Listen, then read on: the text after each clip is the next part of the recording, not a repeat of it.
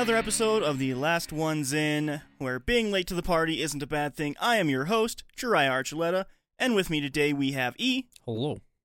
And Robbie. Hello. And then all the way from across the country we have Rocky. That's the guy. Alright. And today the movie that we're going to be watching and taking a look at is The Greatest Showman, starring Hugh Jackman.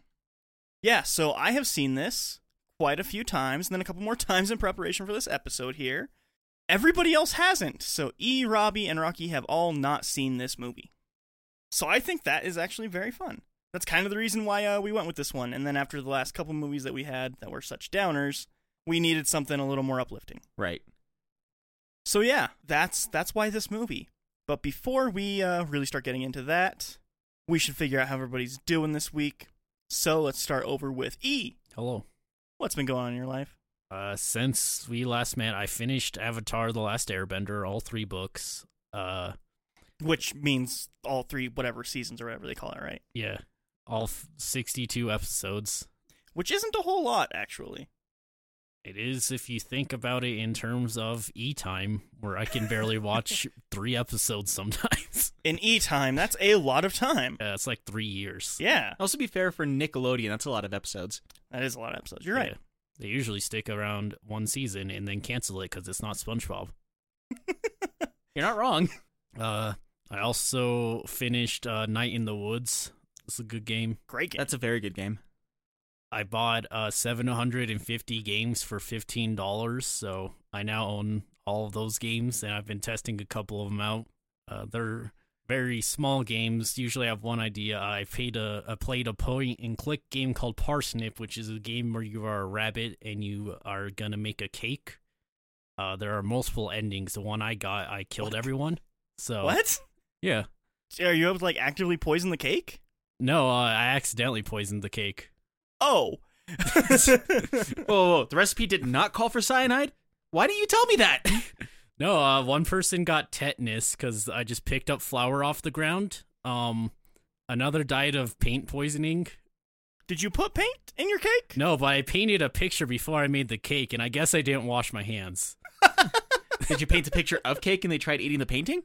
No, I don't think so. When I painted the picture, the person I gave it to said they needed to cleanse themselves of sin, so... Well, I mean, you had no options then. Yeah, so... This game sounds insane. It's interesting. Also, how did you get 750 games for $15? That's... itch.io is doing a special bundle where for at least $5, you can get 750 games. Okay. Do you know what date that's going on until? No. Okay. Look it up. Google it. But yeah, so there's that. And then working on my game. Did some revamping to the boss I was working on earlier. Yeah, I saw that video on Twitter. Yeah, same here. Instead of attacking you in place, it now moves, which is far more interesting. Yes, it is, yeah. So yeah, that's been that. And yeah, that was my past week. Awesome. How about you, Robbie? What's going on in your life? Not a whole lot. Worked overtime this week, which is one reason why I was late getting here, is because I overslept because I was at work until about 9 a.m. I won't go on a huge tangent about it, but we just have one certain set of systems to measure our parts that is inherently flawed. And I was dealing with that to the maximum amount. I was sitting there staring at a computer screen what do you mean you're 0.0000 of an inch out? That's in! And, I dealt with that for a couple hours. Oh, fun. Weird rounding errors. Yeah, pretty much. Another thing is, as you guys can see, I got a haircut finally. I did. Since they're starting to open up salons again, and so I went and I got one, and I did give a nice tip and everything. However, I had to wait 2 hours to get a haircut, and I think there was 4 people ahead of me in line. Yeah, man, they gotta take precautions. Yeah, which I understand that too. I didn't complain or anything. They're all right, it's gonna be another hour. So it's okay. Well, I'm gonna go eat then, and then. Went and got something to eat and then came back and waited another 30, 45 minutes or something like that to get a haircut. Yeah. So that was just part of the world we're living in now, which I'm actually rather okay with that considering other current events. Yeah. A lot of things seem a lot smaller right now. Yeah, that's very true. And I think I've been mostly paying attention to stuff like that that's happening on top of apparently working every day. It's kind of hard to care about this horrible thing that's going around whenever Other all of horrible things these- are happening. or horrible things that the president is doing to people and Yeah, actively. It's awful. horrible things the president are doing to people, horrible things that cops are doing to people, horrible people that are taking advantage of the situation and doing horrible things because they're just like, oh, protest, let's start a riot. Like, Yeah, basically. but I think I've been a little bit like too strung on that, so I haven't like really been keeping up with anything else but that recently. That and like I said, just that and working, and since the gym is open where I live, I've been trying to work out more recently, and I realized that I'm really out of shape. Yeah, a lot of people are. More so than usual. I have no excuse. My life is exactly the same. So I mean, kind of the same with mine too. Like before the pandemic happened, like my life hasn't really changed that much. I was kind of a shut in and like stayed home and just didn't really like talk to people. Like maybe went out to go get groceries maybe once a week. But Rocky, how have you been? I've been doing okay. Nothing really new with myself. Like you guys, I've been pretty much absorbed with what's going on in the outside world. But as for me personally, it's gotta say, and it's like the fucking eye of the hurricane. All this chaos around me, and my life's very boring, which I'm very fortunate for, I suppose. But yeah, nothing new with me. Just navigating 2020. It's been an interesting year, to say the least. Yeah. everything's gone downhill since LeBron died. Yeah. Started much Yeah. earlier than that, I No, would no, argue. no. LeBron James is still alive. You're thinking of Kobe Bryant. Also, yeah, that's Yep. racist. How dare you? I don't know basketball players. Because you're racist. No, I don't think it's a race thing. I think Dry just doesn't like the face blindness you have with movies. Dry has with sports. It's not with, okay, hang on. It's not with movies. It's just period. Fair. Yeah, as weird as it seems, I'm actually a little bit optimistic about the civil rights. I think civil rights. I think technology was such a blessing for Oh the yeah, civil you rights can't. movement, You know? can't kill someone and then say, nah, he fell. Exactly. So I'm very optimistic about that. So this as scary as it seems, if Trump wasn't president, it would probably be a hell of a lot easier. But Yeah. I think no we can fucking all joke. agree with you on that one. yeah, but I'm very optimistic on that. The pandemic stuff, I don't really know. The pandemic stuff's really weird for me because I mostly hear about it on the news, but my environment, it hasn't been affected at all. Like my neighborhood and the grocery stores. So it hasn't really reached my world, but apparently it's a very scary thing outside. No, I'm being serious. Like the grocery stores and stuff, it's the same world in that regard. So I don't know. Pandemic stuff's weird, but yeah, it's been an interesting year, to say the least. To say the least, To yes. say the least. What about you, Jiraiya? What are you up to?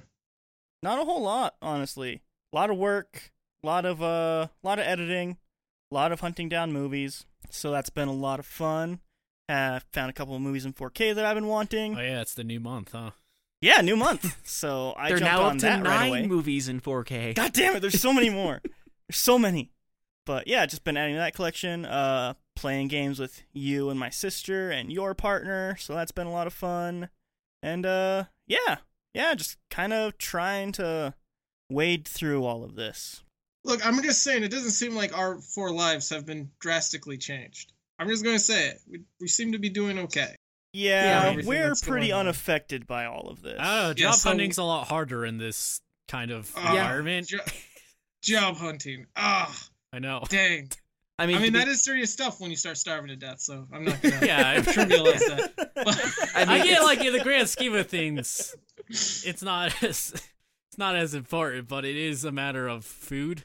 no, I don't feel like I'm waiting. I literally feel like wading through it. I feel like I'm literally in the middle of a fucking hurricane, and the waters are very peaceful. And I'm like, I shouldn't mention that, though, because... If I bring this up, this hurricane's gonna be pissed. Gonna throw a cow at me. it's like the hurricane has eyes, and it's like, the fuck you say? Well, I think it's time that we move on to the movie, which is, of course, The Greatest Showman. I guess we'll just start off with E. Hi. What do you think this movie's about? Okay, so I believe that Zac Efron, the star of High School Musical, is in it. and that thus makes it a musical by law. So therefore, people will be singing. I also think there's a circus or something. I mean, you're accurate so far. That's yeah. good. Dancing probably too. I think that's probably in there. That's generally in musicals, yeah. Yeah. And then Hugh Jackman takes Zac Efron under his wing to show him how to whip tigers. That's my guess. Okay, cool. So, Robbie. Yeah? What do you think this movie's going to be about? Okay, so there's going to be this guy, and he's going to have a memory of someone who's very special to them. Every single memory that he has of this person, he's going to have one red balloon. It's going to just generally build up until he gets 99 of them. And then there's going to be this German woman who's going to be angry at him because she was the first one to think about getting 99 Luftballons for memories of you. And they're going to fight over it. And there's going to be a big legal battle between the two of them on who actually came up with the idea of the 99 red balloons. So you've been listening to a lot of German music lately? Maybe. So, what's your actual guess? Do you got one of those? From what I don't know a whole lot about this movie. I've heard of it. I don't even think I've seen a trailer of it before. I just know it existed. The only thing I could think of is, it's Hugh Jackman playing as what is essentially the greatest showman, which is maybe like the lead of a circus and considers himself to be the greatest amongst them or something like that, or him building up to being the greatest showman, maybe. I don't know. Okay, cool. I have zero expectations while walking into this movie. Cool. And, Rocky, we talked before this, but what do you think this movie's going to be about? So I Googled The Greatest Showman because when it was either this or Grease. And that's correct. I was like, well, those can't possibly, there can't be a very diverse reason for that. So I got to look into this because I wouldn't want to watch Grease. I probably won't want to watch this movie. So I Googled it, and from what I gathered from my Google research is it's a movie about a famous circus guy, and it's very, apparently Google thinks it's very whitewashed, that they made him look really nice and stuff. So it's probably about some whack circus guy living some weird ass life where everything's nice and all his problems are someone else's fault, not his. And they sing about it. This movie is going to be Wolverine hiding in a circus. All right, so I'm going to read the description, and then I have a fun fact right away. Cool. Hugh Jackman leads an all-star cast in this bold and original musical filled with infectious, show-stopping performances that will bring you to your feet time and time again. Inspired by the story of P.T. Barnum and celebrating the birth of show business, the film follows the visionary who rose from nothing to create a mesmerizing spectacle. This inspirational film also stars Zac Efron, Michelle Williams, Rebecca Ferguson, and Zendaya. And, fun fact, this is about P.T. Barnum, which is, historically a bad dude. But the director went out of his way to say that he wanted to make a great inspirational film without letting the truth get in the way. So... What? What do you mean without letting the truth get in the way? That's exactly what I mean. Why did he use that person if he was worried about that? Yeah, but that's the problem. You got to inspire off of some basis of reality, or else you're gonna have like people like, oh wow, it's so easy to be in the circus world. That guy did it, and his life was nice and neat. And it's gonna be this nasty fucking reality because the inspiration was based on a goddamn lie. So that's my problem with that idea. I think that's almost like making a movie about a painter and his journey to become a good artist, and then you find out halfway through the movie that it's Hitler that you're watching a movie about. See, anyone can lead a nation with simple aspirations of being an artist. Okay, legitimate question. So, is this director or producer or whatever you just said, and I forgot, is he racist, prejudiced, sexist, any of those that you know of? No, not that I know of. Okay, he just happened to choose a terrible person as the source. So the script was given to him by Hugh Jackman, because Hugh Jackman really wanted to do this movie. Okay. And so this is basically a handout from Hugh Jackman, because Hugh Jackman really liked the director, And he's like, I want to work with you, because he did like small commercials, and like mostly animation is where the director comes from, honestly. And so yeah, Hugh Jackman's like, I want to work with you, here's the script, and they developed it over the span of I think like 7, 8 years, something like that. So they took a pretty terrible human, and they got some award-winning musical writers and choreographers and a bunch of really beautiful people. And then they just didn't tell the truth about P.T. Barnum at all. So I want to make an inspirational movie about coming up in the world, and it's really nice and fun. Just one little detail, a 5-minute montage of this dude just sucking all these dicks to get up there. And then the rest is nice and neat. And then... But then people get mad because you have a gay character. Who cares? The first half of the movie is about this dude like who's trying to make it up in the world, and a big part of his character is he's totally not gay. Like that's just who he is. Definitely 5-minute not. dick sucking montage with a 2 minutes where he's sitting on a bridge afterwards, just having a conversation with himself. Like, you know what? I'm cool with gay people. That's fine. It's nothing wrong with that. That's just people are being hateful, and like his whole mentality changes. And that's my movie. I would watch that movie. Speaking of watching movies, though, I think it is time for us to stop recording for a minute, go sit down and watch this film, and we will be right back with you guys. I'm curious, actually. How long is this movie and what is it rated? So, the movie is rated PG for thematic elements, including a brawl. Which, one of those things, again, like just one brawl, includes a brawl.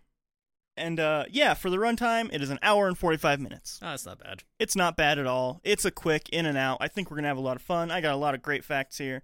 So, it's going to be a great time. So, yeah, be back in just a second for you guys.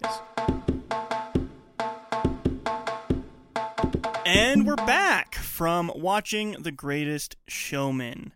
Yeah, I enjoyed that movie, but let's not talk about me right now since I've seen it already. Let's go, Robbie E. Rocky. How about that?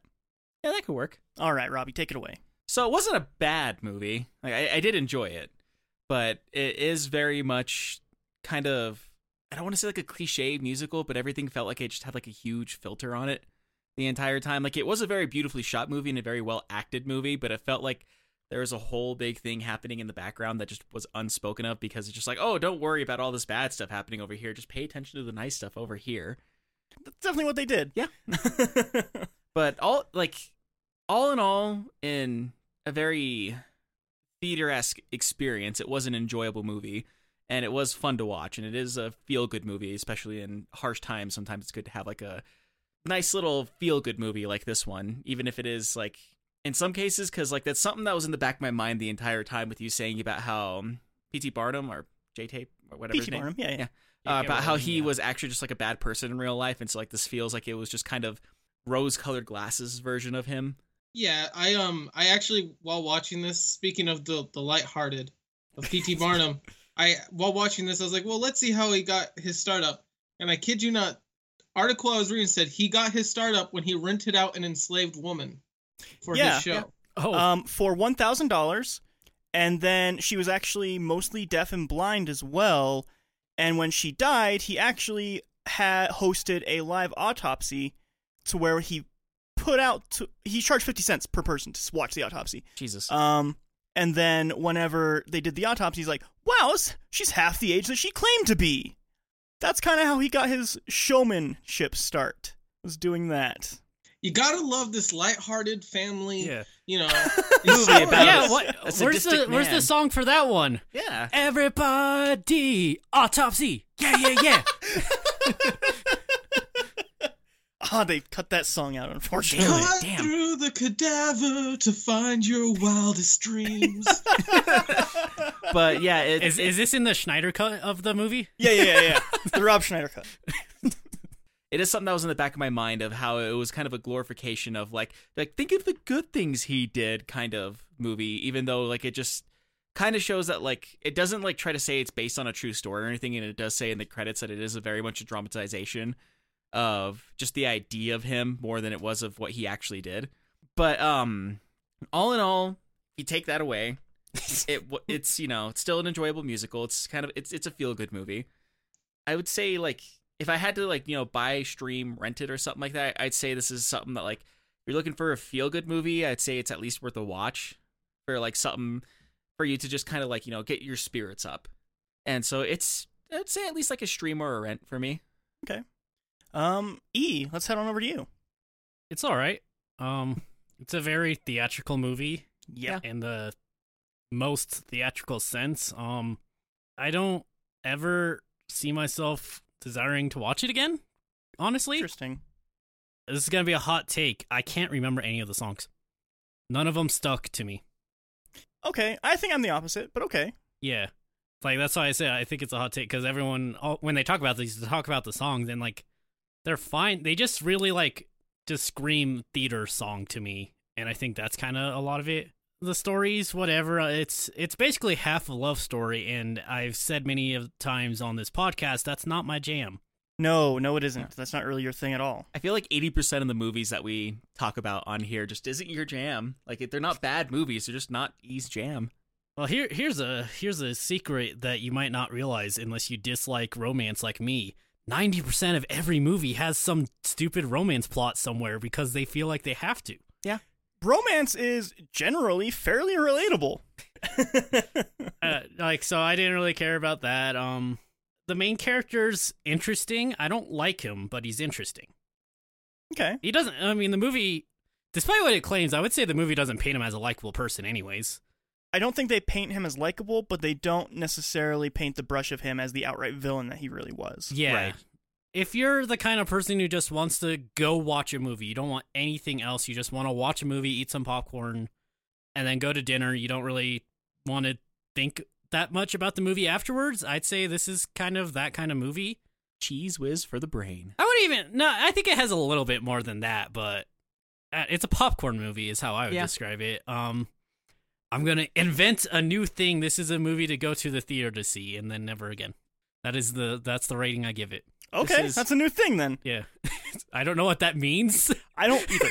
But that's my rating. This is a movie you should see premium prices for and never think about. Yeah. It's like it's a family movie. Okay. That's my rating. Rocky. I don't really have an opinion on the movie, honestly. I mean, it looked nice. I thought like the plot went too quick. Things happened too quickly. I ended up watching like 3/4 of the way, and everything just seemed like an outline. Maybe that was because I wasn't interested in the movie. I was like, oh, this part came too quick.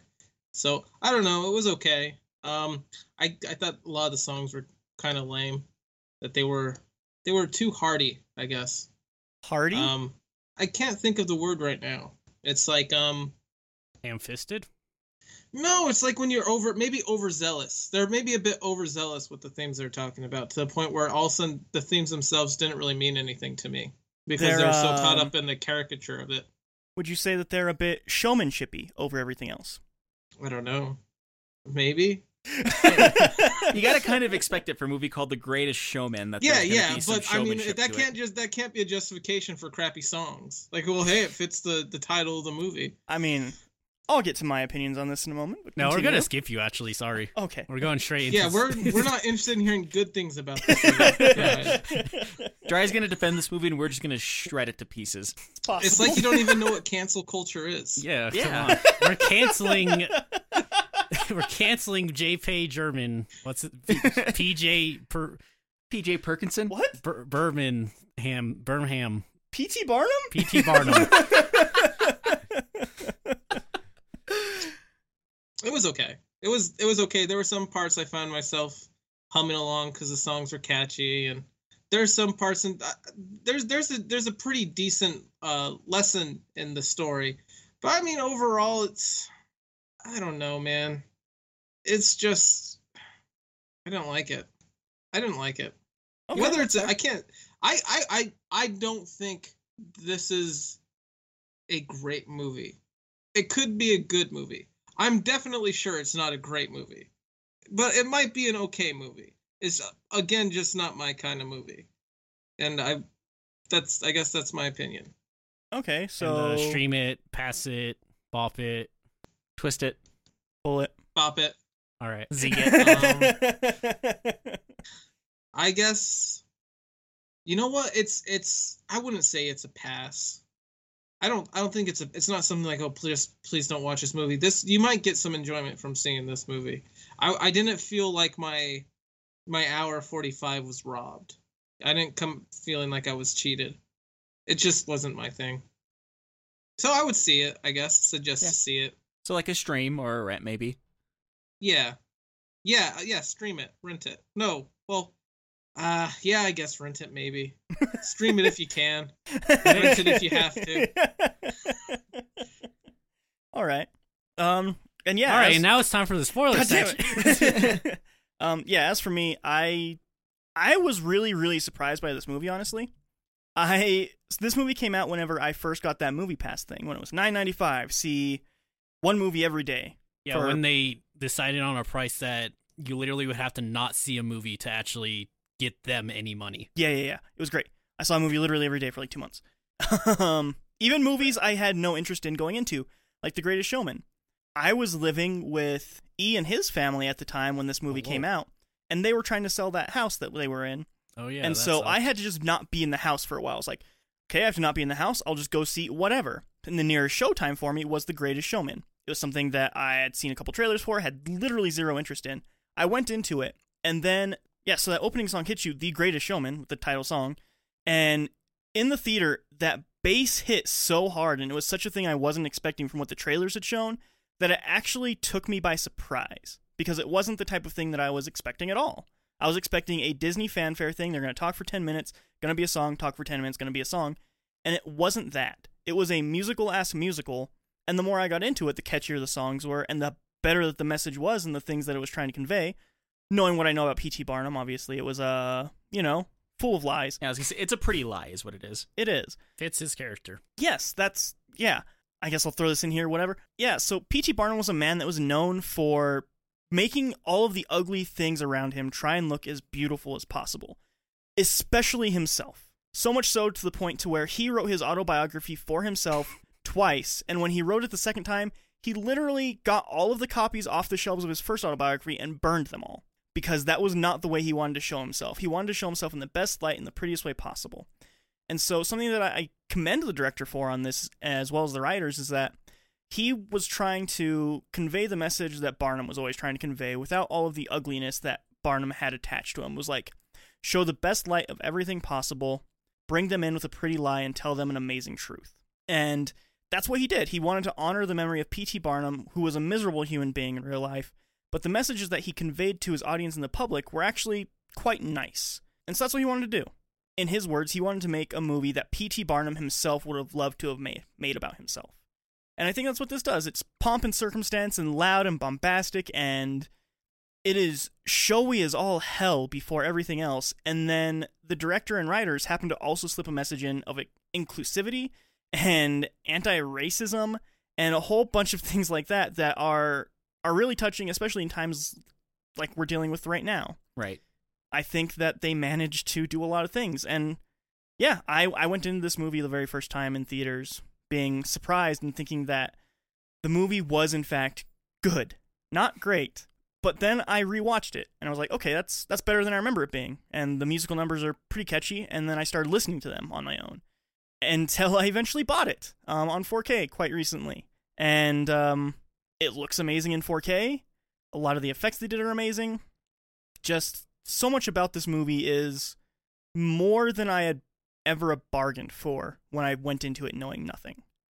And I think that's kind of what's so amazing about this, is that it is a bright, shiny, beautiful thing that doesn't deserve to be beautiful for the subject matter that it's actually about. Right. So yeah, it's a buy for me, personally. Okay. I highly recommend. And I will say one thing too, what you're saying about how like the bass hit in the theater.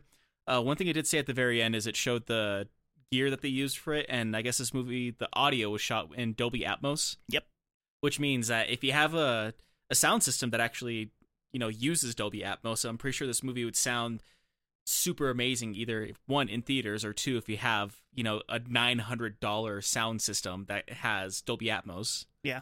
It's the music's really great. Sounds great in surround sound. Yeah. Sound great in the theaters. I imagine Atmos sounds amazing as well. It's it's really good. And yeah, that is one thing I was saying to this movie. It's shot very well. It is a very beautiful movie to watch. Yeah. It has a great sound signature to it. It has great musical numbers. It's catchy and everything too. But like I said, I think that was part of the problem for me is like I kind of watched that movie realizing it was a beautiful lie. Yeah, it's kind of what it is. I don't know. It felt like a bloated whale that had washed up on the shore. But they put flowers on the whale. Look how bloated this whale is. I don't know. I think for like a lot of reasons for like Rocky's hate is that it's a musical-ass musical. Like, yeah, all the story happens in the musical numbers, and everything outside of that is just to get to the next musical number.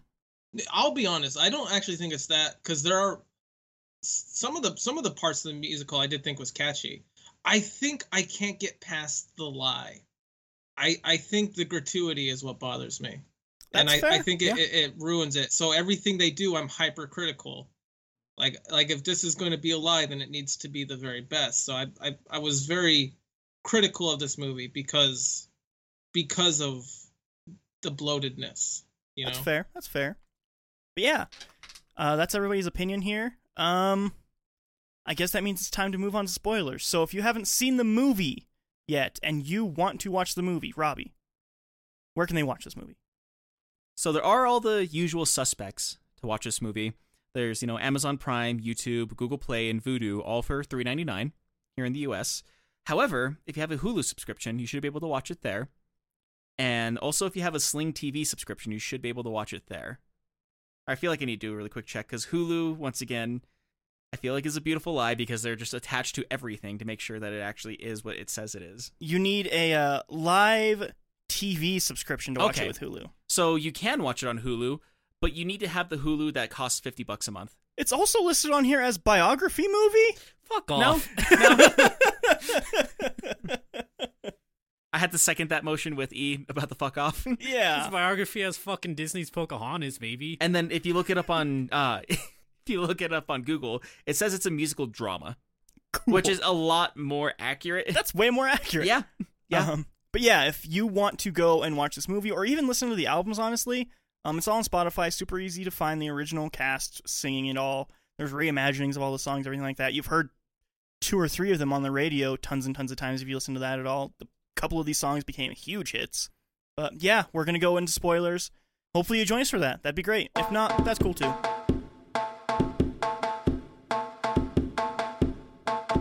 So, like I mentioned in the non-spoilery portion, I honestly think this movie starts off really amazingly, especially for a musical, because it comes out and it's just, bam, Greatest Showman.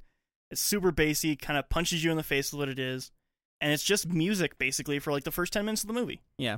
It's very musical. It starts off with just, a man's sitting underneath the stages, and like it has, like you said, that bass of almost like the We Will Rock You kind of thing, because you have the audience members doing like the bump bump. Yeah, that's the effect they were going for, the full stadium thing of like audiences involved, everybody's there for it. Kind of like if you were in a theater watching this happening and Hugh Jackman came out with the ladies and gentlemen, this is where you want to be, and then that'd be great. What if he did that every time? And he just like actually had the crowd just like, doing the bump bump while he was doing it to start it off, and then it goes from him just kind of humbly singing to like this huge musical number that's very extravagant. Yeah, it's honestly a really, really great way to start the movie off. I guess let's go through an overview of the plot real quick. It starts off at the end of the story, like many stories do, and you get this big bombastic intro with the song Greatest Showman, and then it transitions to him as a kid, and you get to see him growing up. He was very poor, meets the love of his life when he's a kid. His dad ended up dying. I will say this about the beginning, though. Like, the very beginning of it, I didn't take it as showing the end of the movie. I kind of viewed it as him as a kid, growing up poor, of what he wanted to be whenever he grew up. Like, this is the dream that he had for himself. And then him thinking about this dream and imagining it, all while looking down at his shoes that are falling apart. Yeah, it can definitely be. That's kind of how I saw it, and more of that than I saw it as showing the end of the movie, even though it kind of does show the end of the movie at the beginning. Yeah. And falls in love with this girl, and dad doesn't like it. He ends up being poor for a really long time, and you get to see his first kind of glimpse into what it is to be, what's the term I should use for this? because I don't want to call them freaks, 'cause that's offensive. Like, that's what they were called in the day. Oh. Unique people, as they called it in the movie? Yeah, we'll call them unique people. His first glimpse of quote-unquote unique people, and he steals bread, gets caught, gets the bread stolen from him, and a unique person gives him an apple and handout. And, like, you get to see this in the movie a bunch. It's seen that, like, this was kind of his turning point from trying to be a good person in the movie. Yeah. P.T. Barnum Can we in real not life. call them unique people? Yeah, sure. It's just weird. We don't have to go from like one polar opposite to the next. Can the cast, his employees, anything besides either unique people or freaks? It's like, I mean, later, sure, from this point, we could call performers at this point. performers is a good one. They are performers. They are? Okay. You do performer. Unique people makes me feel like I'm like a kindergarten teacher tending to them. I think that's kind of what the movie wants you to think, too. It does kind of have that feel of like we're not handicapped, we're handy capable kind of.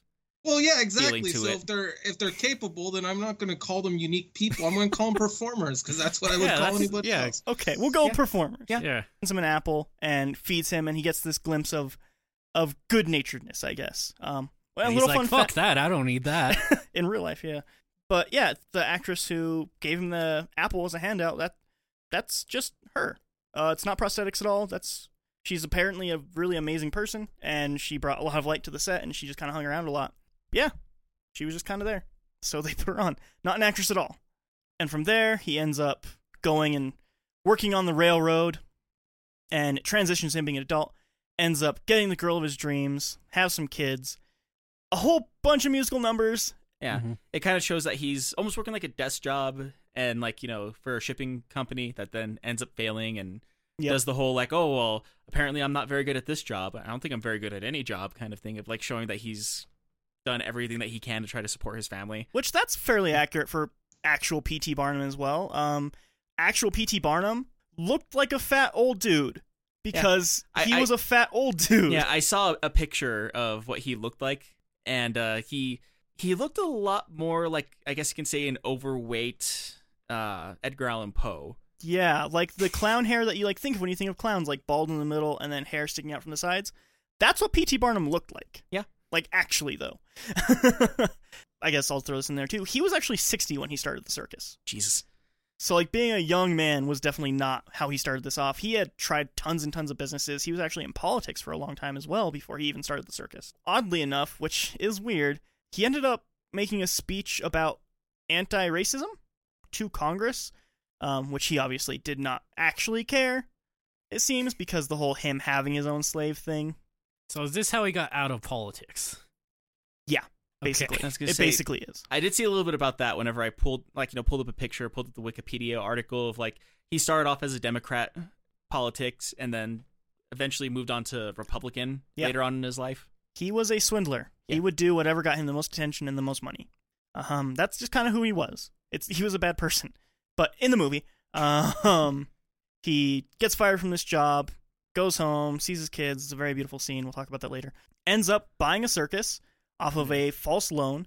Yeah, he stole the defunct paper that says that the company had a bunch of ships. Yep. He just stole that. And he used that as collateral to get loans for the museum that he opens, which ends up being like a wax museum about oddities and horrible things, basically. Think like there's a few important things that I feel like we need to cover, only because it does play into one of the big themes of this movie. And I might just take it back just a little bit. When he was a boy, that he worked with that guy in that mansion, where the woman that he would eventually marry, she was the daughter of the man who owned that mansion. And so he saw her, and she was in an entirely different life. And there's a scene where he makes a joke, and she laughs, and the father of his future wife pretty much smacks the shit out of him. Not even pretty much. He literally just does. He just smacks the shit out of him. Yeah, and a sort of a difference in class is drawn. And when he grows up, he works really hard, like that whole montage thing. And he does end up marrying this woman, Charity. and at this point in the time where he's working at this job that gets that basically goes bankrupt, it's important to note that she is super happy with the life they have, regardless of what he's doing. Yeah. That she is very contented with this. This is going to be an important setup for what happens next.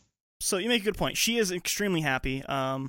Throughout the movie, she even goes on to say, like, I don't need everything you're doing. All I wanted was the man I loved. Yeah. Which is actually, I think, a pretty beautiful line. Which, whenever he's, after he loses his job and he goes and talks to his twin daughters and his wife, he does have his little Da Vinci wish machine that he has all of them make a wish on. And the one thing his wife wishes for is happiness. For everybody. For everybody. Wait, are they I feel like they're not supposed to be twins. I mean, they have different color hair, and they definitely look different, and they are definitely shorter and taller from each other. I was just going to go with it, but I don't think they're supposed to be twins. But he's very discontent with what happened. She doesn't seem to care, and it is because of what was established about his role versus the role she grew up in. He already feels very inadequate to play this part. So he is chasing that dream because it's more than just a dream. There's this idea of being transformed into being the man that she deserves to be with, which later as the movie that will change when he actually, succeeds. But at that moment, that's what it seems to me is going on, which will catalyze into events further as the story goes. Yeah. So he has this museum and nothing's going well. Business isn't going well. Handing out flyers, nothing's working. His kids tell him, like, hey, you need something more fantastical. Like, everything there is boring and dead and old. Like, you need something cool, like a unicorn or like a mermaid.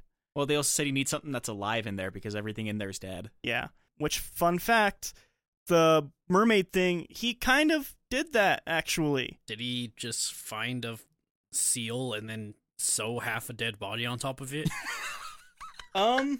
You're not far off. Oh, Jesus. I expected Pretty not close, to be. yeah. In 1842, Barnum introduced his first major hoax, which was a body of a monkey and the tail of a fish known as the Fiji mermaid. He actually got it from a fellow museum owner. Wow. Yeah, there are pictures of this thing out there, and it looks fucking disgusting. It looks like a fucking nightmarish creature. Which was awful for people with mermaid fetishes, because this was something that you saw and you realized very quickly that you did not want to fuck this. What is this? I can't masturbate to this. You'd be surprised at the tenacity of some people. Fair. I mean, this is also coming out of the Victorian ages where they had to have, leg covers so that way guys wouldn't masturbate to table legs. Anyway, Yeah, that was a real thing. That's the reason why there's leg covers on tables. You're fucking with me. No, I'm serious. That was a thing in the Victorian ages. Fucking what? Let's get back to the movie. So yeah, this is when he goes on his hunt for all of the performers. And this is when you get a glimpse of Tom Thumb earlier. This is when he gets the idea, the little short guy. He goes and recruits Tom Thumb, goes and gets the bearded lady, and then there is a huge montage sequence of him recruiting everybody. Which, this montage sequence in the movie, I think, is actually really fun, because when he's, like, at the table and talking to everybody and greeting everybody, that was all in one shot. They literally had enough money to do one still take. Wow. And so it was just Hugh Jackman there. They didn't have it scripted at all. Everything that was said and done is completely improv, because they literally had enough money for, like, 15 minutes to do that scene. So people would walk up, do their thing, be like, okay, next, and they would just go on to the next person. Oh, this is where you really start to see, oh yeah, he's just straight up a con artist. Yeah, because for the tall man, it's just a kind of tall guy with stilts on. For the world's fattest man, he lies like over 250 pounds about what his actual weight is. The bearded woman, I mean, yeah, does have a beard, but like, whatever. Oh, it's the Victorian era. Apparently having tattoos is insane too. Yeah. Tattooed man. One of the bigger ones that have a huge thing in the story is there is a black woman or black sister and brother duo. Yeah. And they are trapeze artists, which at the time, having black people in your show, huge no-no, because, racism and slavery. And so, yeah, you get to see him recruiting all these people and hiring all of them. The tall guy, instead of him being, what was it? The Irish giant. Yeah. Because he has like a very Russian name. Yeah. Oh, yeah, he's very Russian. He's like, you know what? I think you're Irish. So that's what he is now. I think it's one of those things because it shows how much of a con man he is, but if you, put a little bit of Vaseline on the lens, it also shows him celebrating all of their differences instead of condemning them about it, which I think is what they're probably going for that scene. But you also see a bit of that con man in there during this celebration of diversity. I think a big theme about this, too, is that prior to this, when he purchased, because he had purchased the building at this point, right? Yeah. Yes. His building. He had done a walkthrough with his family, and he had all these little, objects, like a stuffed giraffe and stuff, and he would sell it. And so the idea is that he can see beyond what just is. He can see the dream behind something, which then you kind of see that mentality reflected on these individuals who have been largely outcasted by society. And what he sees is this grander vision that they can be a part of, which also will play into things that happen down the road. Yeah. So he starts the show. He's like, everybody's waiting for you guys out there. And everybody sees all of them, and everybody thinks they're freaks. But all the kids, of course, because kids are innocent, they see all of them, and they're like, oh, this is all just amazing stuff. This is great. Which is what the director was going for, is that he thinks it's, I forget the words he used. He thinks it's magical, I think, though, how children see the world. Because they don't see it through the filter of, like, what adults have gone through in all their lives. Yeah. They just see it through, like, this is what this is, so this must be amazing. Pure eyes of the innocent children kind of thing. Yeah, basically. So that's kind of what the director went for throughout the whole thing, was that. But yeah, so it's the first day of the performance. And they all perform. It ends up going over quite well. They sing the song Come Alive during all of this. Mostly good. This is, I think, one of the more forgettable ones, but it introduces kind of an aspect of the world for this. During all of the first big showings, there is a theater critic there, and he is not impressed. And this is the Rocky of the movie. Just a man who just doesn't understand why people are enjoying it. It's a man who, if he doesn't enjoy something, it's like, I don't enjoy it, and for some reason that's wrong. Yeah. Whoa, he's a fuddy-duddy. Whoa. That's not very fair. I'd at least be one of the people in the circus. I say, what is your act? But apparently everyone's a singer. Yeah. That's true. I actually would have fit in well. Everyone sings too goddamn good. It's like, Jesus, I'm just a fucking outcast. Actually, so does the brother of the brother trapeze, does he ever really sing? I mean, he sings in the groups. Okay, he doesn't have his own song though. Yeah, I felt like he never really got to sing. He's kind of just a side character in all this, it feels like. He was supposed to have more lines. The albino girl was she had actually a lot of talking lines, even some with Hugh Jackman. That just all got cut due to time and budget and all kinds of stuff. Time, sure.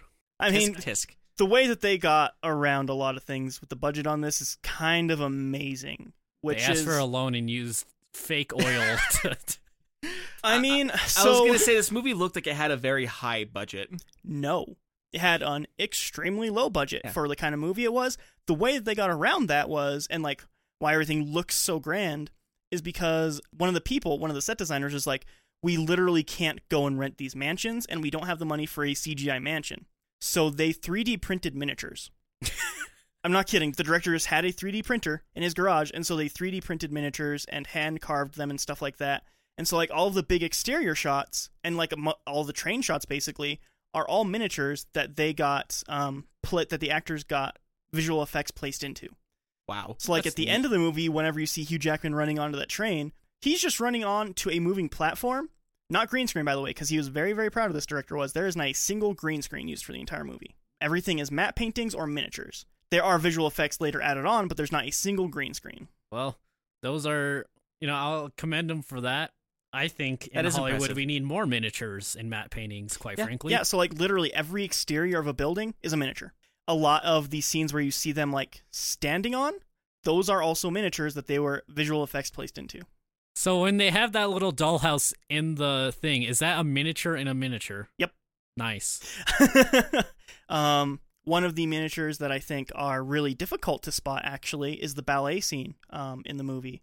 Whenever, I guess I'll get into that in a second, or we're basically into that. They become very successful from the circus, makes a lot of money, ends up buying a mansion that he was playing in when they were kids with Charity, the wife, and the daughter earlier on in the movie wishes for ballet slippers. He gets the ballet slippers for her, and she twirls ballet, and that is actually a in-camera transition. to the right in that mansion, well, it wasn't a mansion, it was a set 'cause they couldn't afford a mansion. They just had that black curtain and the other ballet people on there. So she twirls into that set. And then when it zooms out, they're visual effects placed into a miniature of a stage play. It's just kind of a cool shot. That is a pretty cool shot. So yeah, they're very rich and successful at this point, but they're seen as lower class because circus, after the ballet thing, all the little girls are teasing the other girl. Yeah, It's a like thing. peanuts. There's that, Yeah, well, what's that smell? Oh, I know what it is. Peanuts. That's how they all laugh, yeah. You know how little girls laugh. That's exactly how little girls laugh. Yeah, because of that, the little daughter's like, I'm not going to ballet anymore. Yeah, and you're like, what do you mean? You're like the best one out there. Like, you're so talented. Don't you think I spot talent? But like, whatever. Actually, something that I find interesting is because of like how others treat her, she also sees circus as like beneath. Yeah. She's like, you just run a circus. It's not like ballet where you need a bajillion years. Yeah, and he's like, well, that's fucking bullshit.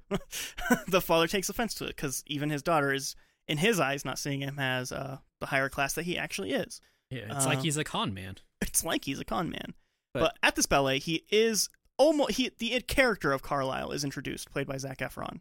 He's like, oh, he's the guy around town. He gets all the plays going. Goes home, has a talk with his wife, saying like, all I ever need is you. I don't want all of this stuff. Our daughter wants to quit ballet. She's like, let her quit ballet then. She doesn't like it. Fuck it. Yeah. That vote, like, yeah. So don't make your kid do something you don't want to do. I don't know if you're getting to this, but it's one thing that I thought about too, is like with the critics saying bad things about a show, about how it's a big humbug and everything, and then he's just like, he kind of doubles down on it too, of like, oh, well, anyone who brings in that flyer, they get a half off on their ticket, and like kind of doubles down of like, oh yeah, this is that big humbug show that the critic talked about. We're going to call it what it is. He leans into it. Yeah. Yeah, like the critic says it's a circus. And he's like, cool, we're a circus. Yeah, he's like, that's got a nice ring to it. Which is an interesting thing about Barnum was he actually, when people would stop talking about his circus in real life, he would spread bad publicity about himself because he knew bad publicity was more viral than good publicity, and it didn't matter as long as you're being talked about. Yeah, he actually also like owned reporters. It's said that he had on a payroll 26 reporters that he could at any time make write or take pictures on any subject he wanted. Wow. Because that's what he did. I feel like he's one of the pioneers of all publicity is good publicity. Yeah. Yeah, pretty much. He was a bad person. I mean, it's something that like whenever someone does something shitty and they write bad articles about them, that's how they double down on being written bad things about. It's like, hey, all publicity is good publicity. Oh, companies revel in that shit. Oh, yeah. They'll make the worst things and be like, yep, we did it. They Talk fucking more about loved. us. They loved when people started burning their shit because it meant people were talking about them And buying it. Yeah. Yeah, like fuck it, who cares? It's still working. You're still buying the product. He ends up, because all this, because his daughter thinking that she's lower class, he's like, well, I need to do higher class stuff then, so people look at me as I'm higher. Goes and actually introduces himself to Carlisle, again played by Zac Efron, and this is my favorite song in the entire movie, The Other Side. So you actually showed me the song before I even watched this movie. Yeah, I honestly, genuinely love this song. I think it's the best song in the movie. It's also something that only works in context in the movie. Like, you can't listen to this song on the radio. I mean, you could. You could, but this is a good song. This is a good fucking song. It's really good. And not only that, I love the choreography for this one. The choreography was really great. It's one of those things I kept on talking about during the movie, too, is the bartender he's very much in the background, but he's very present, even though he's just a background character for this song. Funny you say that. That is the choreographer for this song. Nice. They actually needed him in there because the choreography was fucking insanely complicated. Because all of, like, the snaps and the hitting on the glasses on everything and all the tapping, that was done in scene. So he needed to be there to help give cues. He was their metronome. Basically. And he was there to, like, guide them through it because this is an incredibly complicated scene because so much of the music relies on the sound effects from the scene. I mean, I would say this is probably my favorite scene of the movie, too. It's so good. It's pretty good. So good. It's just, as the flow to it is just amazing. Yeah. I definitely recommend going and watching a clip from this one. Yeah. It's kind of the perfect encapsulation of this movie, I think. I don't remember the song, but I definitely remember it. Most of the songs I don't remember from this movie. Yeah, but during the song, they eventually make a deal. Barnum is able to get Carlisle onto his side. He's going to give him 10% of the box office from every night. And he's in. He's going to introduce him to all the highfalutin people and get him into higher entertainment. His first thing that we learned that he does is he pulls some strings to go and introduce them to the Queen. Of England. of England. Yeah. Which maybe you guys don't know this. It wasn't Carlisle. He did have another partner. P.T. Barnum did. I don't know why they didn't just use his name. Maybe they couldn't get the rights for it. But there was a Carlisle figure in P.T. Barnum's life. He actually did get P.T. Barnum and Tom Thumb to meet the Queen. It was just those two because they were on tour, and that is actually where they met Jenny Lynn. But yeah, like all the other performers didn't get to go, obviously. But Tom Thumb and P.T. Barnum did. Tom Thumb, in real life, was basically P.T. Barnum's right-hand man for everything. In a really horrible, shitty way that I guess I should bring up now, since he's the subject of this. P.T. Barnum adopted Tom Thumb when he was 4 years old. And he had him play much, much older people, had him play Vikings and all that kind of stuff. And by the age of 5, he was drinking, and 7 and 8, he was smoking cigarettes and cigars because he was playing older people that were just short. Which I guess makes sense why they gave this actor such a deep voice for this role. It felt out of place for how deep his voice was. That entire character, the director ended up really not liking for the movie. Because they got an actor that was short, but not as short as Tom Thumb was. In inches, Tom Thumb was about 3'5" in real life. The guy who played Tom Thumb in the movie, was 4'2". And so they made him, the guy who played Tom Thumb, be on his knees the whole time. Which you can tell. Yeah. It's pretty bad VFX shots. Even the director in commentary pointed out how bad it looks, and the VFX people told him how horrible it's going to look and how hard it is to do, because a short person, any person really, isn't supposed to just be on their knees the whole time. Yeah, that's not how legs work. Yeah, so if you notice, in a lot of choreographed scenes, Tom Thumb isn't anywhere in there, and then at the end, for like the big, like, oh, here's everybody doing their pose, Tom Thumb just shows up. Because the actor literally could not do the choreography on his knees. They should have just kept him there, but like just color over the knees, so he's just floating the entire time. That's almost essentially what they did, honestly. If you look at it, it looks really bad. Not only that, but it was an Australian actor who they had playing the part, and since he was an Australian, they dubbed him over with another actor. Oh, yeah, good. you could tell he was being dubbed over. Yeah, like that entire character, just poor decision after poor decision was made with him. They should have just kept him 4'2". Yeah, honestly, it would have been so much easier. Just let him be Australian. Who fucking cares?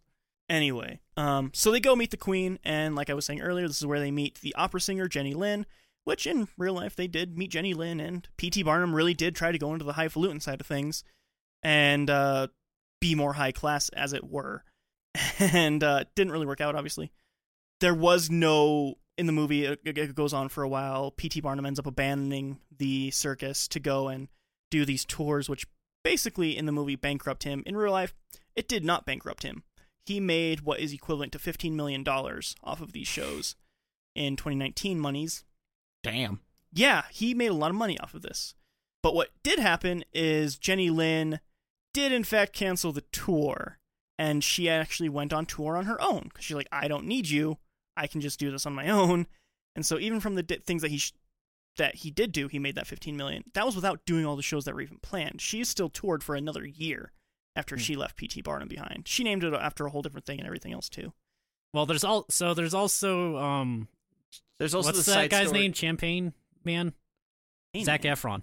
Oh, Carlisle. Carlisle. There's a subplot where he falls in love with the trapeze sister Annie.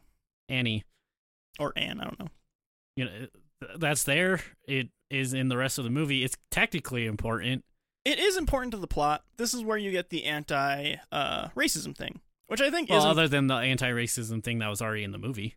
Yeah, but this is more of like a, hey, don't be racist, like straight up, instead of like, hey, people are racist kind of thing. Because this is a dude, all of Carlisle's story in the movie is that he falls in love with a black woman, and since it is that time period of United States history, he is publicly shamed, like he's afraid to be seen with her in public. He's holding her hand, and he gets seen, so he like pulls away. He goes to the opera with her, and family shuns him, and that's when he's finally like, fuck it, I'm in love, I'm going to love whoever I want. So another thing, so when they do the first opera, all the performers they do get to watch, but P.T. Barnum refuses to let them be seen and doesn't let them in his booth and doesn't even let them at the after party. Yeah, he makes them standing room only in the back so nobody can see them. And then when the after party goes to where they can like all celebrate, he says that they're basically not welcome. Yeah, Just he's like, super oh, shitty. well, you guys have a show and I'm definitely not fucking you guys over. Yeah, Which it's a conflict Which that just is goes that unresolved. big theme that goes back to earlier with the whole sense of being a part of a bigger class. His actual dream was to show some, like in the movie, his dream was to take something and like that people had never seen before and make it beautiful. That was what his dream was. This aspect comes from just a fucked up childhood, right? So now we see him selling his dream, right? Now the people that got him in front of the queen, he's hiding in the back as if he's going to jump shark from the thing he actually cares about. So I think that's important. And he kind of does jump shark from that, because at that point, Zac Efron is now running the circus, basically, and he's doing all the opera shit. Yeah, and I'm just going to speed through this so we can talk about the points that we actually care about. Yeah. Because I definitely didn't mean to go into detail in order like Yeah. this. After all this, the highfalutin stuff doesn't end up working for him. The protesters end up burning all of P.T. Barnum's stuff down, which eventually leads to him realizing, like, hey, I was a piece of shit. I need to get my shit together. Carlisle fronts in the money. They make their own circus, and everything is super happy, actually, basically. And it kind of goes with the sense of, like, we don't need a building, we just need a tent. And that's where the whole, like, maybe he started the whole circus tent thing that they still do to this day. He super did. Yeah.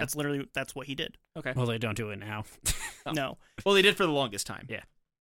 Yeah, they don't do it now because the people who bought P.T. Barnum Circus, they went bankrupt and extinct in 2017.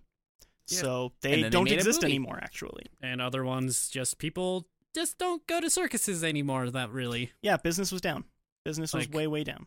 I was one of the people who actually got to go before they closed, and you could tell it was starting to get kind of not all there. And I think a lot of it's just the more you can go to the circus a couple times, but you know what's going to happen after the first couple. Right, like, there's going to be some trapeze stuff, maybe. There's going to be a couple animals. There's going to be a clown doing some goofy stuff. And, like, Yeah. that's a circus. That's Yeah, what it is. it's like Yeah. it's a cool experience, but after that, it's overpriced food, it's overpriced tickets, it's all this stuff about going to the movie theater, but like 3 times the price. Well, I think on top of that, too, they also started, at least within recent years, like, probably say, like, early 90s to now, like, they started showing more of, I guess you can say the darker side of the circus, where they're abusing animals and they're Oh, yeah. underpaying their staff and I mean, that was doing just shitty things in general. just a thing that P.T. Barnum always did. Mm-hmm.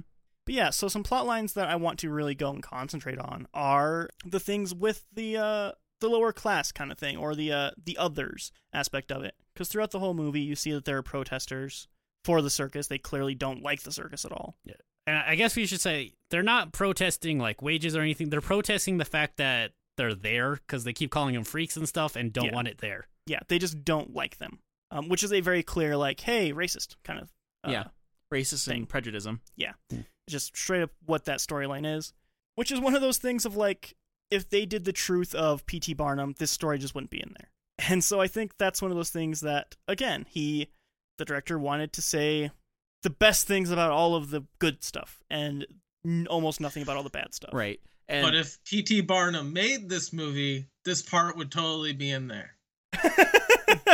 And that's the thing that I was saying, though, is, like, I think it kind of shows, like, how people villainized him, but this movie kind of does the whole, like, oh, he wasn't actually a villain, he was actually a really good guy. He was Look at all just the a good he dick. did. Yeah. It's like he was written by P.T. Barnum's ghost.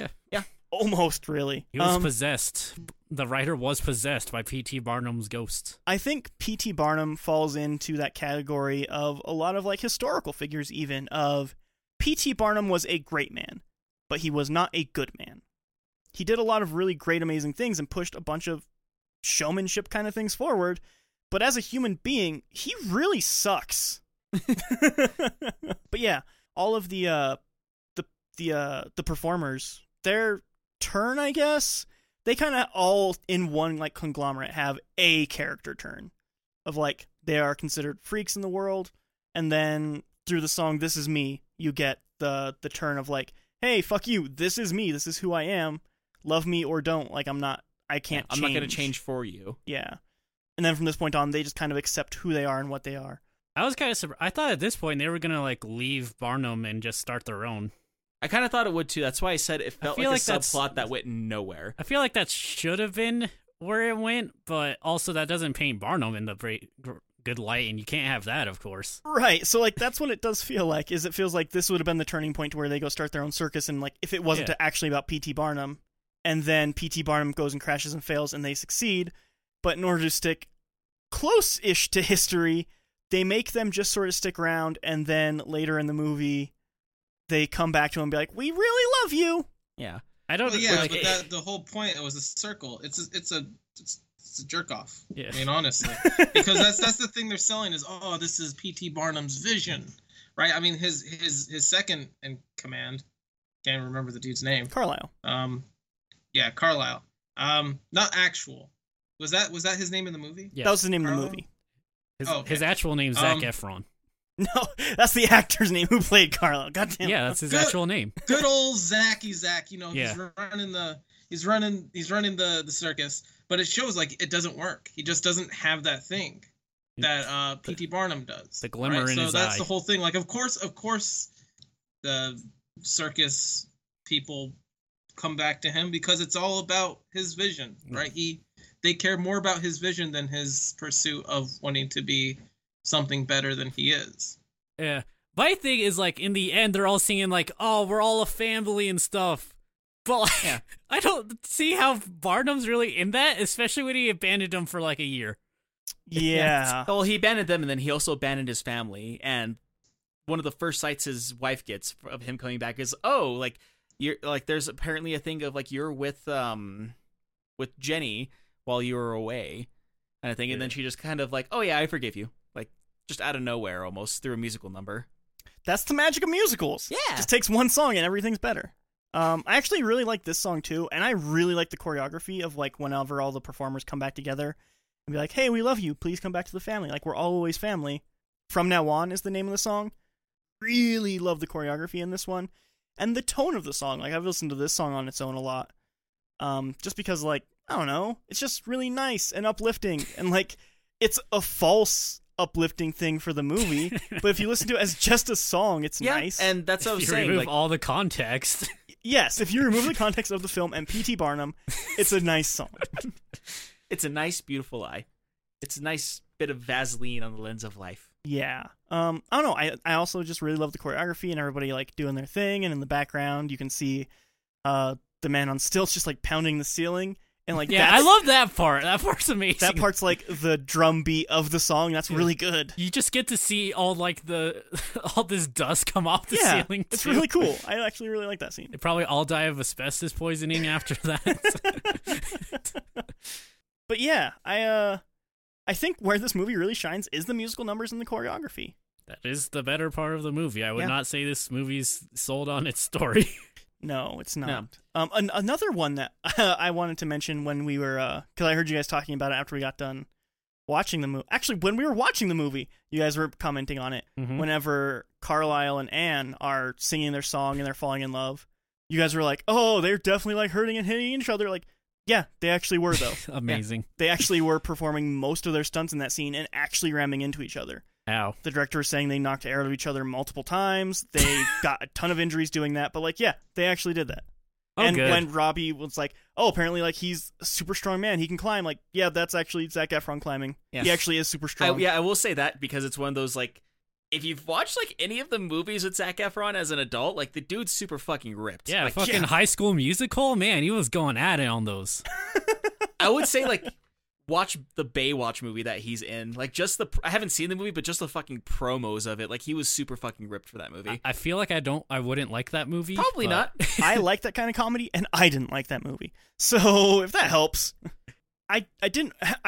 we did talk about like step by step the story. I didn't want to do that. I just kind of got stuck in that. But Yeah. like, I mean, it's a simple enough story. You kind of yeah, like it is very simple with what it does. Like you said, it mostly cares about the musical numbers, and it's almost like plot points just move from one musical to the other. yeah, like the parts where they say like this is happening is really just an excuse to go to the next musical number. Yeah. Which, I mean, that's fine. That's the part that I genuinely love about this is the musical numbers. I really do love almost every song. There is one song that I actually forget is in the movie every single time I've watched it, and I've seen this movie 5 times, 6 times now maybe. I have literally never remembered the song is in there. The song that his wife sings whenever he's gone. Isn't that like Oh, technically a duet? It kind of is. It's like a shadow dance scene, and I think the choreography and some like that stuff is really good in this. I can't tell you a single lyric that happens in that song that she sings. That's every song for me. is it Tightrope? I guess so, honestly. But yeah, I like the choreography and I like how it cuts back and forth between those, but I really don't think about the song at all. I even looked at the lyrics a second ago, and none of that looks familiar. So, like, this song just doesn't register to me as even a thing, I guess. So you're like, yep, that's definitely a song. I don't know what any of this says. Yes, I mean, kind of. It's kind of one of those things, especially with like an album, or because in a weird way, because it's musical, this is playing through of an album, if you will. And Yeah. there's always going to, like, not always, but in a lot of cases, there'll at least be one or two songs you don't like even on your favorite album. Yeah, I would say this, if I were listening to it as an album, 95% of it is fucking bangers. In a musical sense. Yeah. No, I agree with you. Like, a lot of the song, like, that's the thing about this. That's why I was saying this is a theatrical movie about theatrics, because everything about it is bangers, and it's meant to, like, kind of be uplifting and, like they said, put you up on your feet while you're listening to it. Bangers and mash. I had a couple of fun facts here that I just wanted to go back to. On that rooftop scene early on when P.T. Barnum, like, has his daughters, like, wish into the wish machine. Yeah, that.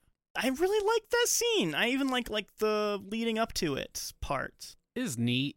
It's like a very father-daughter thing. Yeah. I just like it because it feels really sweet and wholesome, honestly, I guess, but in a good way. And a lot of times I'll use the word wholesome as like a derogatory term almost. Because Jiraiya is a sad man. I'm a very sad man. But like, I don't know, this is wholesome in a good way. You are a sad man, the one who drinks vodka and cries in the shower? Come on. How could you ever imagine? Yeah. That seems like a very happy life to live. Okay, I can't even say that with a straight face. I'm sorry. Like, it's But- nice. Yeah. Is that practical too, I assume? I mean, all that lighting, yeah, that's practical. But the thing that I like about it is the little girls just sang that actually on set. That's not the track. That's just them singing on set. And they had a little radio earpiece, earworm thing in their ear. And the pianist just played it live with them. And so everything you hear there is just live they got from that day on set. I think that's actually really cool. Yeah, I can agree with that. But yeah, like, there are a lot of wholesome scenes and a lot of feel-good scenes in this movie, but it's meant to be, I feel like it's meant to be very much a feel-good movie. Something that, like, even if you're sad when you walk into it, you feel better walking out. Yeah. Does this movie make you feel really good, Jiraiya? For the most part, actually, yeah, it does uplift me. Well, then I apologize for being so acidic about it. Why? Well, I'm not over here trying to trash the things that make you happy. Why? I do that to That's not everybody all what the I'm, time. that's what I'm trying to do. There's a couple movies Oh, that I really liked that Dry just loves his trash on. Yeah, well, that's him though. You gotta be better. We have to be better Rock, than him. Rocky is above Jiraiya. I'm a but. That's actually my demon. I pretend to be really nice, but really I'm just a hyper narcissist. I'm nicer than everyone. I'm better than everyone. I was gonna say, like, we had like a whole month where I just kind of shat on movies Jiraiya really liked. Yeah, like Yeah. February, we did Anti-Love all that month. Like, those are all movies that I genuinely love and adore and go back to time and time again. Here's an entire month of E being like, it's a fucking love story, it's boring and Yeah. stupid. Yeah, but most of those love stories are fucking sad, so it's not like he's gonna make you fucking sadder from the sad fucking. No, but I'm saying because this movie genuinely makes you happy. I'm not over here trying to fuck that up. I mean, to be fair, like, before we did this movie, or before The Hunt, whenever we watched The Deer Hunter, like, that is a very generally loved movie amongst critics and everything too, and like, we kind of spent the time sitting here shitting on the movie of like all the flaws that it had, because it is like it has a very good story and a very good message behind it, but they just kind of fumble around with it too much in Again, 3 isn't hours the of Hunt the movie. like a darker context? Yeah, it's all about Darker content. PTSD. Yeah. Yeah, so it's still dark shit, right? Yeah. It's not like you're robbing someone's only harbor of joy. I'm not saying this is your only harbor of joy. No, but this is my only one. Yeah, this is the only time Jiraiya is happy.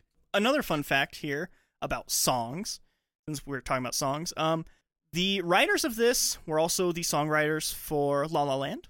They're highly acclaimed. They didn't collaborate on anything except for the very first song, The Greatest Showman. And they didn't collaborate on lyrics for that. They literally just got collaboration help with a beat from Lewis of Macklemore and Lewis. Oh, okay. before they separated. Lewis, like, he just does all the beats and the DJ Yeah. and stuff basically he used to for Macklemore. Yeah, he came in, and like the reason why that beat kind of fucking punches you in the face right away is because Ryan Lewis. That's kind of cool. I didn't know that before this week, so. Once again, like I said, when it comes to the songs, I feel like they've done very, very well on making a very good soundtrack for this movie. I think my brain's just broken. I just can't think of these songs at all. I mean, maybe they just didn't hit with you. Maybe. They did kind of hit with me. Like, don't get me wrong. Like, I don't have them like instantly stuck in my head, but it's something like when I'm sitting at work, I might be thinking about the songs. What if we're just miserable fucks? Maybe. That is fair too. I mean, We are kind of miserable fucks. No, but what if me and E are particularly miserable fucks and we just don't absorb fucking sunshine? Yeah. We're like, yeah, this is stupid. I lost my luster back in 2018. 018? What? Okay, I was trying to think of a year. That's the one that came back to me. So. Yeah, another fun fact is, I was reading up, I thought there were 2 people that didn't sing their same songs, but it turns out it was only one actress who didn't sing her own song. The wife? Rebecca Ferguson. The wife actually did. I was gonna say, I feel like Michelle Williams, like that would be her singing voice. Yeah, that was actually her. So the girl who plays the opera singer, which doesn't sing opera also. That's a weird thing to me. I always hate when like things do that. But yeah, her dubbing for that song was done by Lauren Allred, which I don't know who that is, but she has an amazing singing voice. She does have a very amazing singing voice. Yeah, I thought that she was not world famous, but famous in Europe for being a singer. Yeah. Was how they introduced her. Yeah. Yeah. But he also does say in the movie too, she's like, oh, I've never seen your show. And he's like, oh, well, I've never heard you sing.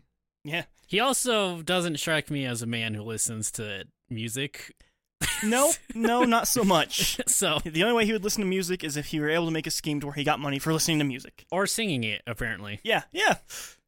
Another cool thing is that the costumes for that first big intro of The Greatest Showman, and then when they reprise it later for the end of it, a lot of those costumes that are worn are from the actual P.T. Barnum Circus. They lent them over to them to use for that. Was this before or after they went out of business? It was like right before, because production of this was going on right before that happened. They were Okay. probably like, oh, we can get some money. Probably. But yeah, like, so you see some of the actual P.T. Barnum performers in the background and stuff. There's one that's doing, like, what she was known for was, like, hanging from her chin from a rope thing. You noose. see her in the background at one point.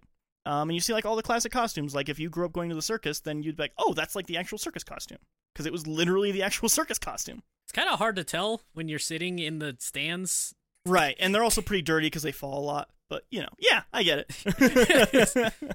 As someone who's gone to the circus, I didn't look at it. I was like, oh yes, the iconic ringmaster costume, way over there, 50 feet down and also far. So a couple little, like, real-life P.T. Barnum things, just to show how shitty of a person he is again. Yes, give us the truth. So a few months after his first wife died, they were together for a long time, a few months after his first wife died, he married a woman named Nancy Fish, which was A mermaid? his friend's daughter, Oh, gross. Whoa. who was 40 years younger than him. Oh, gross. Yeah. Jesus. He died like 4 years after marrying her, something like that. Yeah. He's kind of a bad person. Yeah. And then just so, he's the guy who did the circus thing, like, kept animals that shouldn't be there. Robbie and E pointed this out in the movie. Is like, wow, it's kind of weird that they just have, like, horses painted as zebras. And they were talking about that. I was like, actually, yeah, like, that's actually something P.T. Barnum actually did, is he had horses pull his carriage, and he painted them as zebras in real life. And That's it was actually a probably thing he lead did. paint. It's very likely. Yeah. So now that you know that this man is super nice to animals, this next part's going to be a huge shocker to you. He opened the first American aquarium. Literally the first aquarium in the United States ever. He opened them. And it was all the fishes in the same tank. I have no Are idea. aquariums bad? Yes. I mean, it's the usually. same thing as like a zoo. Yeah, as you say, not necessarily, but it depends who runs the aquarium, but Right. often they give them 2 small tanks for the actual fish. Often don't feed them enough. A lot of fish don't like people and don't like people tapping the glass all the time. And it's really easy to stress fish out, and they usually don't care. Okay. I mean, Well, if you think I guess about, they're like, bad. maybe elephants shouldn't be in those small cages all the time at a zoo, maybe think sharks shouldn't be in small tanks at the zoo. That's fair. I mean, that's kind of fair. So yeah, he did that. I'm just not getting triggered by the aquarium. Like that doesn't trigger me. Rocky is just still visibly confused why we care about fish. It's just like they just don't treat him well, basically. It's just a natural habitat kind of thing. Yeah, but people just suck all around. I mean, if we're going to get to nitty gritty, then we should all be outraged that we're cutting the balls off all of our pets and then forcing them into these roles, because that's also hyper fucked up. It's just you love your pets. That's just my opinion. There's a difference, like, oh, I spay my pets and I keep my pets in the kennel the entire time and never let them out, and also barely feed them. Well, that happens a lot with pets, though. Yeah, and it's it shouldn't, shitty. though. And it's bad. When we're talking about this guy who swindled people who had a woman's body on fucking 50 cents as he decomposed her, as he cadavered her, As he did an autopsy on her. yeah. Like, I get, like, it's a weird thing to end on that as, like, the super shitty stuff he does. It's just like another note in how shitty of a person he was. It's not like that fucking horrendous. He probably blew up I mean- whales too. Who knows? Look, I don't feel very passionate about aquariums or zoos. I don't give a fuck. Like, they could have never existed and it wouldn't have changed my life. It's just silly to be so pissed about them. Unless they are doing super fucked up shit, and I know that a lot of them probably do. Yeah, that's. So another one of the things that I really want to talk about, which I started on earlier and then got distracted, but I think that this is another one of those things to where, in actuality, it's not really what P.T. Barnum stood for, even though he did speak out about slavery and stuff like that. But I think the movie has a well-meaning message about it. Like, hey, don't be racist. Don't be a shitty person. Just include people. Yeah. I think the movie honestly does have a really good message for that. It does have a good message about it. I think our whole thing about it is, like, if this was if P.T. Barnum was a fictional character, we probably would have less issues with it. Right, that's where the issue comes from, is that there is this very nice, uplifting story in it, but the actual truth of what P.T. Barnum was and what he did distracts away from that nice story. Yeah, I feel like that's my main issue with it, is the truth behind it is distracting to all this light and glamour that's in front of you. I don't know. I still don't buy, even in universe or in movie, I guess I should specify, because we do have a universe, but like, I still don't buy that he actually cares about them that much. No, he doesn't. Right, so, like, that's a weird footnote in this being a dick. Also, it does this thing that Hollywood does a lot, where they're like, we're definitely anti-racism, but they never actually, like, want to be flat out. They always skirt around it, because I think right. they don't want, like, people to be like, oh, fucking, how dare you say racism's bad. Honestly, that's literally it. There's all these small things that make the ultimate message not be as good. Put simply. I'm pretty sure P.T. Barnum's ghost somehow fucking wrote this. This This does seem like something he would fucking write. The only This reason was written at a seance where they're trying to get his ghost, and then one of the writers just started speaking in tongues and started writing as it's like by I the time could they're even just done. hear his like swindly voice be like, "Oh yes, and add the message about racism, but don't make it too clear. We want the other side to pay us money too." I'm just saying, I feel like the reason his wife's name is Charity, so if he gives her money, he can just say he's donating to charity. I like that. I That's really fucking like that. really good. That's really, really good. As soon as I heard her name, I was like, oh man. Yeah, but yeah, it's I don't know, the love story stuff I still think's kind of whatever. Like, oh cool, the Disney Channel kids love each other. Neato. There are a couple. It's kind of funny that the love story in it is Zac Efron and Zendaya, and they're both Disney stars. Yeah, the Disney Channel It's kids. kind of funny, Yeah. actually. I think that's one very reason why different eras of Disney I Channel. That's but- why I had to ask you at the end of the movie, like, was this actually done by Disney? But Which, no, it wasn't done by Disney. It was done by Fox, but now Disney owns it. So now it's a Disney movie. Yeah. So technically, I don't really have much else to say. Like I said, I personally just don't remember the songs, which is weird because usually with movies, I actually come out remembering at least one song if they sing songs. not for me this time. I mean, I feel like it's one of those, especially if you listen to them more than once. Like, eventually you'll find your favorite songs, and there's certain ones that will get stuck in your head eventually that you'll start to just really enjoy. I disagree. I don't. I think that there's just probably a group of people that just won't like this movie. That is also fair too. I'm sure that and they could watch it like 1,000 times. And yeah, I'm sure that there are those people, but I'm sure songs. that, like, for every person who hates this movie, there's at least another one who really, really loves this movie and loves the music in it. There are a lot of people that love the music in it. The two songs that got super, super famous was the one where the two anti-racist ones, actually, which is kind of nice. I won't speak for E because I won't do that, but I might just find myself in a small group of people who is duly unimpressed with the music. It's okay. I think it's just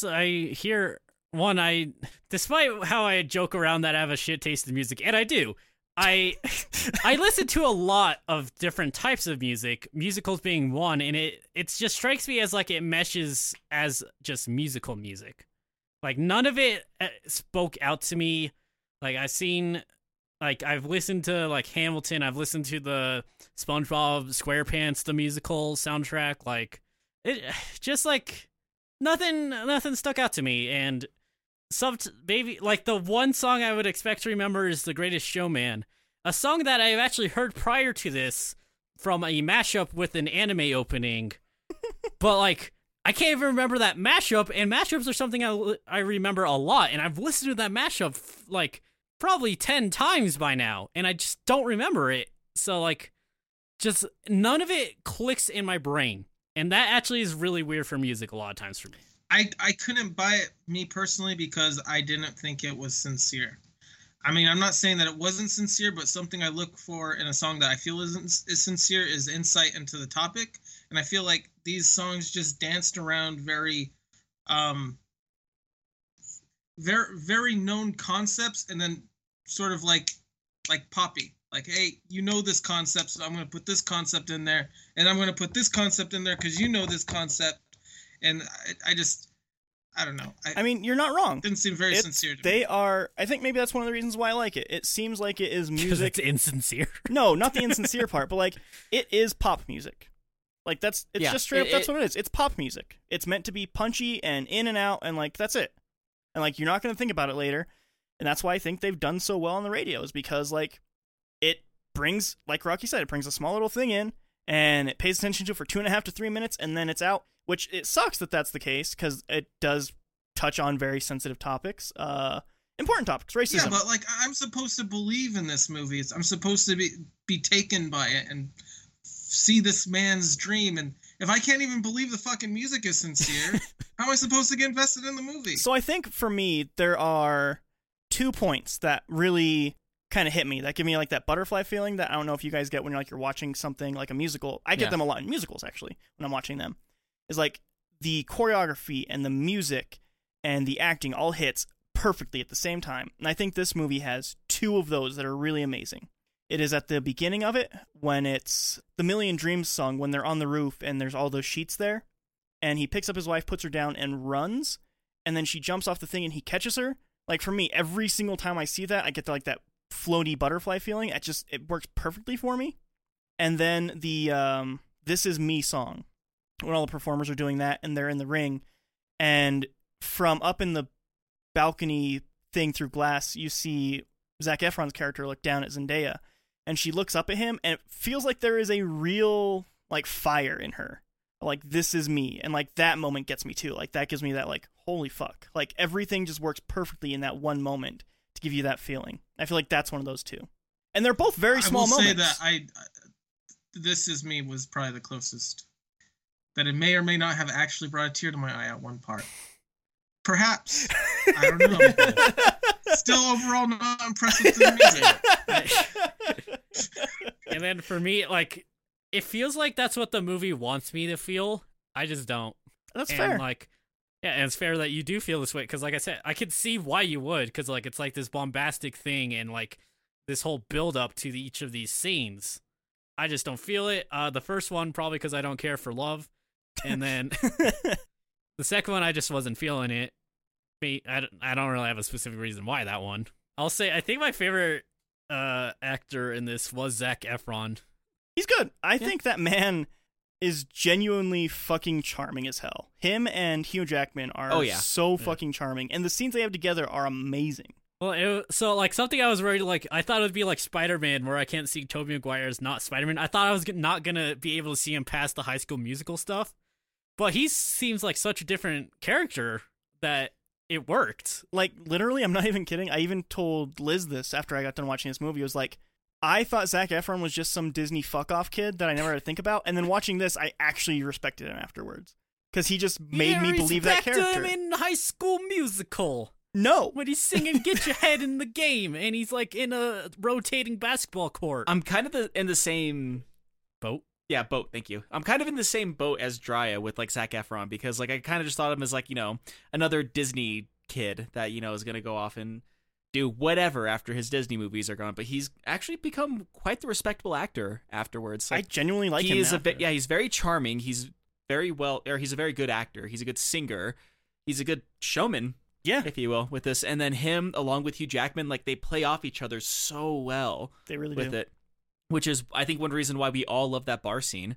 Yeah, that's honestly, that scene is the perfect encapsulation of this movie too. Like, that's one of those things to where I see that and I immediately have joy on my face, because that entire thing just feels perfect. That literally, that song from beginning to end, all the choreography, just the bartender even, who I learned today was the choreographer, like, even his small mannerisms just feel like so perfect. And it sucks that it's in such a mixed bag of a thing, because even though it is a mixed bag, like, I still love this movie. I still really enjoy it, and if you put it on the background, like, I'm gonna look over at my favorite parts. I'm gonna be like, I really love this song. I really love this scene. I really love this look that Zendaya gives. Like, I love all these small little things about it. Even the songs that I feel are weaker as pop versions that have been covered. Like, when I hear them when I'm at work, like, I'm like, fuck yeah, this song. Fuck yeah. It's, I don't know. It kind of puts you back in that moment. Dude, I could hear your love for this movie from the text when I complained about having to watch this, because he's like, just the way he wrote that text, I was like, okay, I'm not going to bitch about this movie anymore. Jiraiya actually cares about this movie. This wasn't some arbitrary thing that was thrown. I mean, to be fair, with like other musicals, like one of my favorite musicals is actually Across the Universe. I don't think Jiraiya likes that movie nearly as much as I do. No, I like the first half of that movie, and I think the second half drags a lot. But, I mean, it depends on which Beatles songs you like which era that's Beatles also you fair.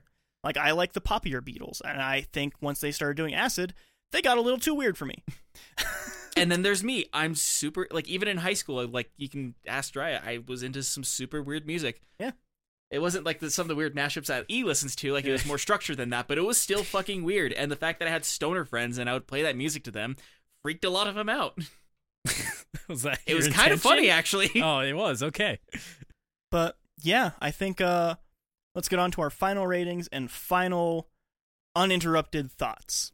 Let's start with E, then Rocky, then Robbie. Okay.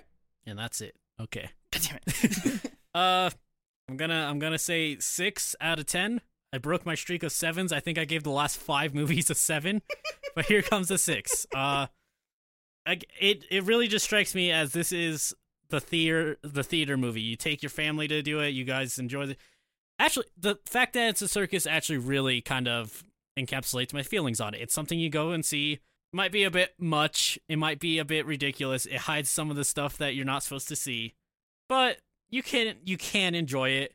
I don't ever think I'll really care enough to watch the movie again. I don't think I'll ever actually particularly go out of my way to listen to any of the music, but it's fine. I definitely see why a lot of people like it. I just personally, none of it like caught me. Okay. And Rocky? I give it a 6. I don't know. It's just not my kind of movie. I am moved by how passionate you are for the movie, though. Like, legitimately, I like seeing people who care about the stuff that they watch, especially if it makes you happy. Because I don't feel like there's a lot of things that do that for myself, that I watch them because it legitimately makes me happy. So it's just, my personal opinion. I just didn't catch the magic of it, I guess. And that's it. I'm a 6 for me. Okay. And Robbie? I'm somewhat in the same boat of them with these guys. Like, it is another 6 out of 10 for me, but I think for different reasons. But like I said before, It's very beautifully shot. The camera work is amazing. The scenery is amazing. Like, everything has a glisten and a glow to it, and it's very beautiful to watch. And it has a great soundtrack that it's very poppy. It's very, like, I don't want to say in your face, but it kind of is in your face, like with the music and the visuals, and the acting is very well done. And it tells like this story, like you said, and it has this message of, anti-racism and being able to accept people for who they are. And there's a lot of really good things about it. But I think for me, it's hard to get past the fact that it's a beautiful lie, in a sense. Like, if it was fictional characters, I probably would have given it a higher rating. And that's in the whole sense of, the message it's trying to move forward. And I kind of expected it to be very theatery and very showy because it's The Greatest Showman. It's going to be very showman-like for everything that they do in it. And so that's to be expected. But it is a heartwarming movie. It is a very fun movie to watch. And it's very, like, I feel like this is one of those movies you'd watch with maybe your family and then put the album on for your kids and they would sing it every now and then. Like, it is one of those kinds of movies. But I think for me, it is kind of hard to get, like, when you find out about how this movie is like the definition of putting Vaseline on a lens or wearing rose-covered glasses, or like, don't pay attention to the bad things in the background. Pay attention to this very showy, bright thing that's in front of you, kind of thing. I have a hard time getting past that part of it. So it is a 6 out of 10, but it is still an enjoyable movie to watch. And I did enjoy watching the movie, and I'll probably still listen to some of those songs later on too. Cool. Then before I get on to my thoughts, I just want to throw this in there. I've talked before about how like a sleeper hit is really rare. Like, an opening weekend is generally a movie's like big thing. That's when they make over 50% of their money. Yeah. This was one of those movies that didn't do that. It made only $8.8 million in its opening weekend, which is nothing. Its budget was $84 million.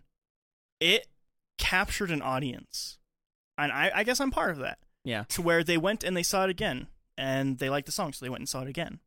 And then they started telling people about it, and it grew, to where it eventually grossed $435 million through its theatrical run, including a second theatrical run that was sing-along with all the lyrics for all the songs at the bottom, so everybody in the theater could sing along with the songs. Those would be nice. Yeah. It really hit that kind of, like, take your kid to this, let them feel some magic kind of thing. Like, take them to the circus, like you guys are saying. Like, it's definitely that kind of movie. And I don't think that that's bad necessarily. I do think that, I mean, even with like a lot of Disney stuff, like, there is a lot of innocence and a lot of stuff like that in them, and then you learn the truth behind them and, like, maybe not so innocent. I think that's the case with this one, honestly. I think that, like Robbie's been saying, this is a beautiful lie. Everything about it almost is incredibly, incredibly false. But if you look at it in just the view of a movie and just the view of this feeling that it captures throughout the whole thing of acceptance and growing and being different and moving on and being able to let the next generation take over, I think that this movie kind of does that with showing that the performers are eventually like, fuck you, this is who I am, accept me or don't, with that look from Zendaya that she gives to Zac Efron's character of like, fuck you, like, if you can't be seen with me, if you love me but you can't accept what I am and who I am, then fuck off. I don't need you. With at the end when Hugh Jackman hands off his top hat to Zac Efron, he takes over the circus. I think for me, like, that's a small thing, but like, that's a, like, here's the next generation. Like, I did what I could.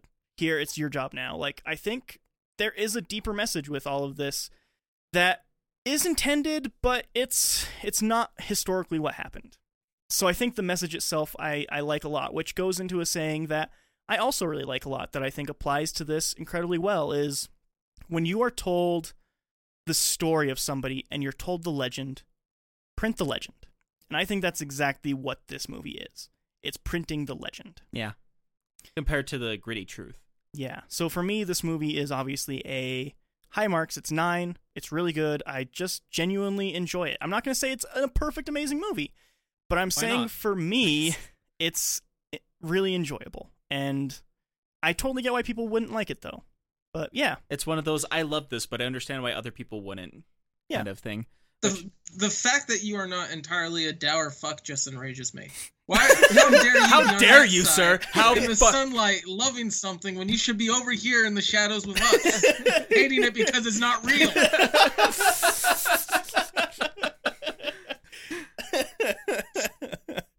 So yeah, that's The Greatest Showman. I'm glad you guys were here for that. This was fun. Like I said, I did enjoy the experience of it, though. Like, this is all very nice experience, which is, I think that's one reason why I gave the thing of, like, this is definitely worth seeing. I actually enjoyed Jiraiya's passion for this movie more than the actual movie. That was actually very valuable. No, I'm serious. It's always fun to talk to people when they actually love something. You know what I mean? Because you see what they see in it, which I think is pretty cool. Because that right there, what you told me about the movies, that makes sense. Because your attitude towards the movie made me want to go back and actually like, well, maybe I should sit down and give this another view. Maybe look at it in a different light. Legitimately. Oh yeah, exactly. In general, like one of the best things is just seeing someone who has a glimmer in their eye when they're passionate about something. That's honestly one of the best things I ever can experience is when you find someone who has that, who can share just how much they love something with you, even if you don't understand it. Cool. Yeah, that's awesome. I think at the end of the day, all three of us can at least say, thank you for sharing something I'll give passionate it a with 7. us. For Jiraiya's optimism, I give it a fucking 7. Points everywhere. I'll bump it up to 6.5 just for the glimmer in Jiraiya's eye. I For feel this like movie. fucking Gryffindor right now. 10 points to Jiraiya. 1 million points to Jiraiya. But yeah, if you guys want to get a hold of us on any kind of social medias, you can do that on Facebook and Twitter. We're last ones in on both of theirs. We're pretty easy to find. If you want to shoot us an email, you can do so at thelastOnesInPodcast@gmail.com. Again, that is thelastOnesInPodcast@gmail.com. Thank you guys for listening. This has been great. E, thank you. Hello, yes, thanks. Robbie, thank you. Always. And Rocky from across the country, thank you. Yeah. Everybody out there, stay safe. Follow your heart. Do the right thing here. Don't be racist. It's super shitty. Listen to the heart of the cards. Listen to the heart of the cards. Stay alone, stay alive, unless you're protesting, in which case, just wear some protection. Be safe out there. Yeah. It's a very crazy world that we're living in right now. And at the end of it, we all just have each other. It's very true. It's very true. And we need to hold on to that. We do. So yeah, talk to you guys next week where, don't worry, we're going to have a much more dour episode for you. Woohoo! Yeah. Talk to you guys later. Hasta. Yes.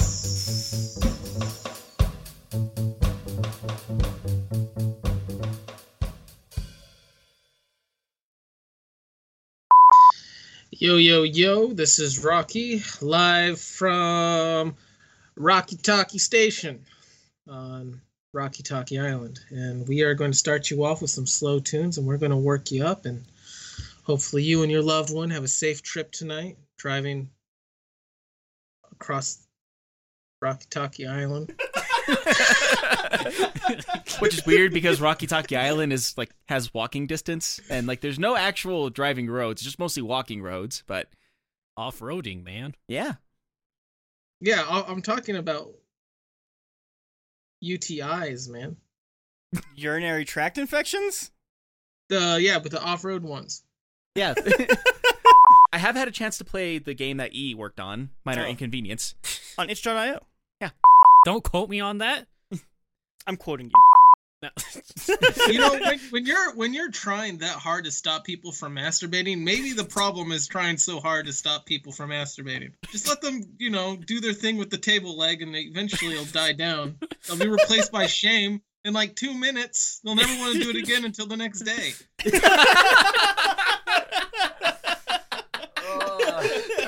Fucking hell.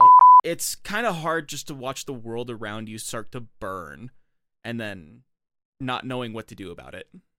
Well, I mean, the nice thing is, as individuals, you just have to, at the very least, you'll be judged by what you do with your own environments.